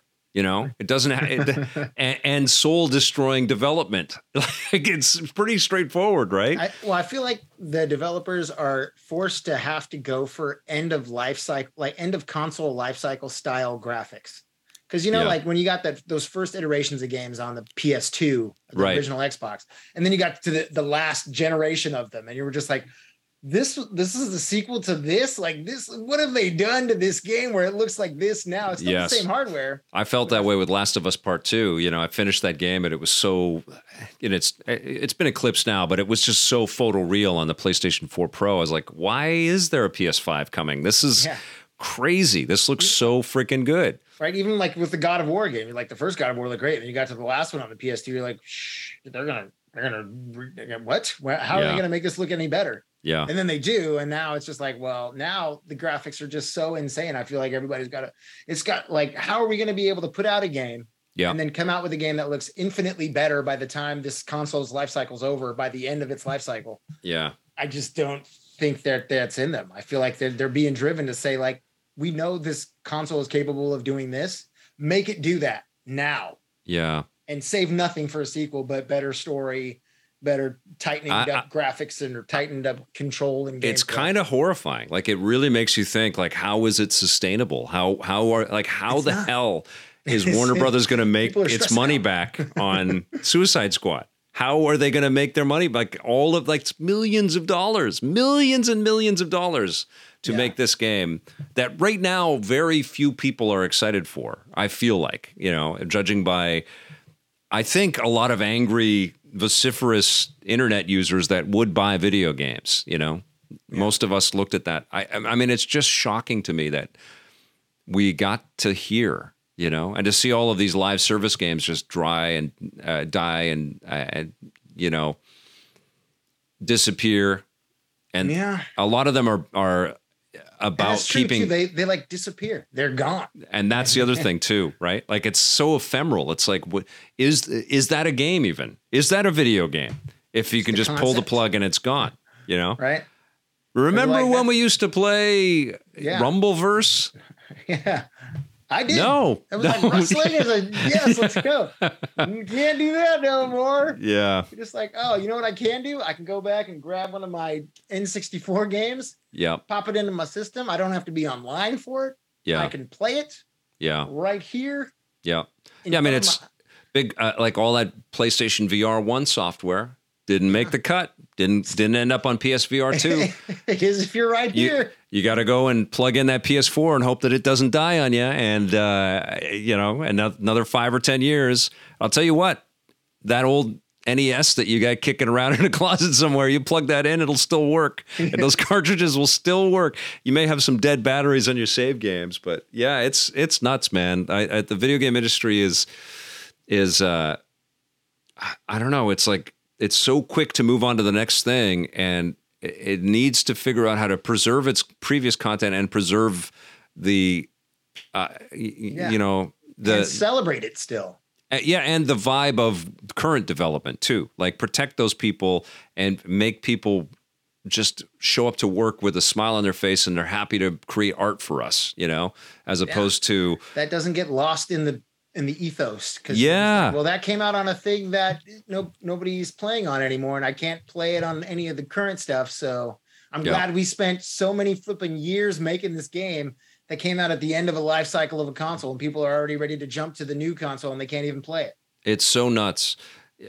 You know, I think that's the other thing that nobody talks about with Steam is that every game that you've purchased on Steam, it might not all work, but it's there for you to download, you know. It might not all work on your Steam Deck or whatever, but I've got tons of really old games that I've tried on the machine. And every time I get a new PC to test out, I always download some classic stuff to see if it's going to run okay. Like I was playing Indiana Jones, and Empire.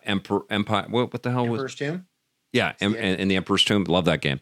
Not too long ago, and Spider-Man Shattered Dimensions, and I love diving into that classic stuff and having it there. You know, you didn't play any Rumbleverse? I did not play. No, sadly, there is no offline version of Rumbleverse or anything like that. I was Emperor's Tomb. Political Stefan says, this conversation makes me think of how bad Sony and especially Nintendo are making their legacy content accessible. That certainly does not help to keep the software lineup smooth and steady on modern platforms. I cannot imagine myself rushing to pick up that next Nintendo console given the sheer backlog in my Switch library. I do feel like, because the Wii U and 3DS closures are kind of recent news as well. And I don't know why that happens. You know, I don't know why. It's not so much like making sure that those old systems can still access the internet in the store, but there should be a carryover, a toggle to let you emulate on new hardware. And if you've already bought stuff on those things, you should be able to. Especially the DLC, the downloadable only stuff that ever came out. You know, like it's just gone. Yeah. I mean, I was able to do that for many, many years on iOS. You know, whenever I'd update my phone, I'd be able to download legacy software. When I think they were a 32-bit architecture, and then they went to 64-bit. But for many years on iOS, if I bought a game in the early days of the App Store, I would be able to download it to whatever edition of iPhone I had. And I always appreciated that. And I still appreciate, because I bought tons of iOS stuff over the years, like SNK games. And not all of them, because you have to stay in that sphere and you have to keep fixing this software to run on the new machines. And I understand that there's a cost associated with that for anything that would transfer from a 3DS or Wii U to the Switch. But God, shouldn't these companies be planning for that? Shouldn't they be thinking about that? And does it need to be something that these companies do 20 years later? And then they have to outsource and get all kinds of open source teams and developers. We should really re-release this thing that came out. It was really popular. Yeah, to problem solve. How do we do it? You know, shouldn't you be thinking like that, forward looking and thinking about how do you have, especially like it's all interesting that it all threads together. But Ubisoft just announced their Ubisoft Plus subscription thing for Xbox, and they have a version of that for PlayStation. And it's all old games that they've launched, you know? Yeah. And everybody that is a purveyor of this stuff should look at their libraries and figure out how to have it be accessible as people make transitions and stuff. Again, that's another subscription making thing. Too much sense. You gotta stop making sense. You're not making dollars, my friend. That's what I try to do.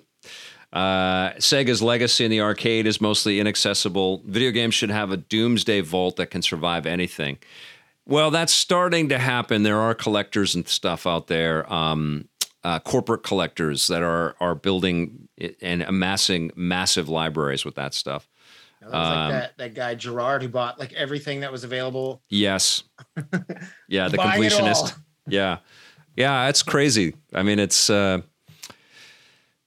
is mind-boggling that people just turn off games. You turn off the tap. You can't get that anymore. It's crazy. Like, that's art. Right. I guess that happens with movies, but I think the studio model is so mature with its ability to resell you things, although nobody buys the physical media anymore, but I still do. The access to that content is something that they really protect, right? Yeah. Whether they transition to digital or whatever. With games, it does feel like the companies throw up their hands and go, well, we got to license that music, so screw it. It's not worth it, you know? We published Captain America games back then, but we don't do that anymore, so it's not worth it to us anymore. We can't pick up the phone and call Disney and figure that out. Just not worth it, you know? It's like, it's worth it. Look at that. I'm glad I have these new generation consoles with the CD drive in it that I don't think I've ever used. Yeah, ever, because I have physical media is just a lost art. And I'm like, well, maybe I'll be able to play some old stuff on there. Well, that's why what Digital Eclipse is doing is so bloody important. You know, even if the games aren't like the biggest selling things, it's great that they're doing it and they are reaching an audience. And Turtles hit 1 million. The Cowabunga collection sold 1 million copies, which is excellent, and that's going to give them a lot of push to go and replicate that kind of success with other things.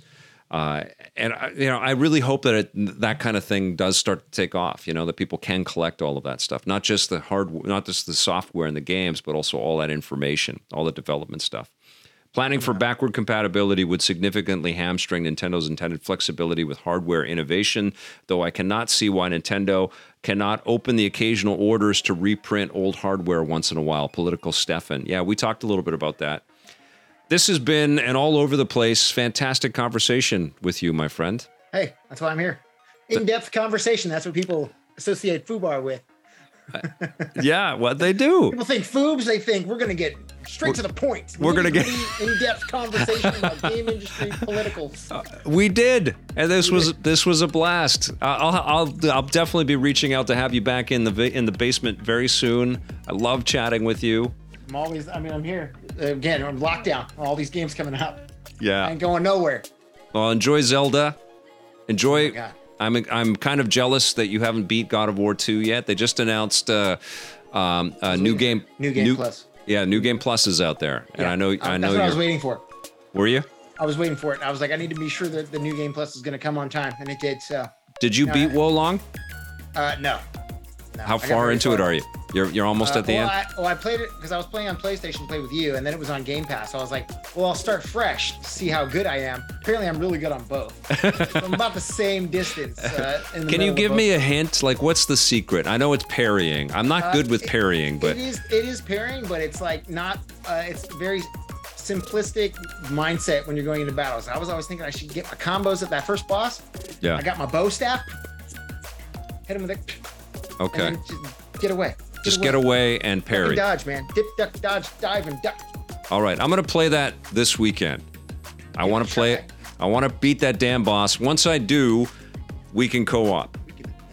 We can do it. I mean, I've loved what I've played. I really do think it's a special game, and I know people have been raving. That's another one of the 2023 hits. It's one of those things, too. It's like once you find that thing, it's like, oh, okay, this is what we're doing? Well, and I have found it because I beat the big tiger or lion or whatever the thing, that big cat beast. And I've come close to beating the boss. And I've felt it.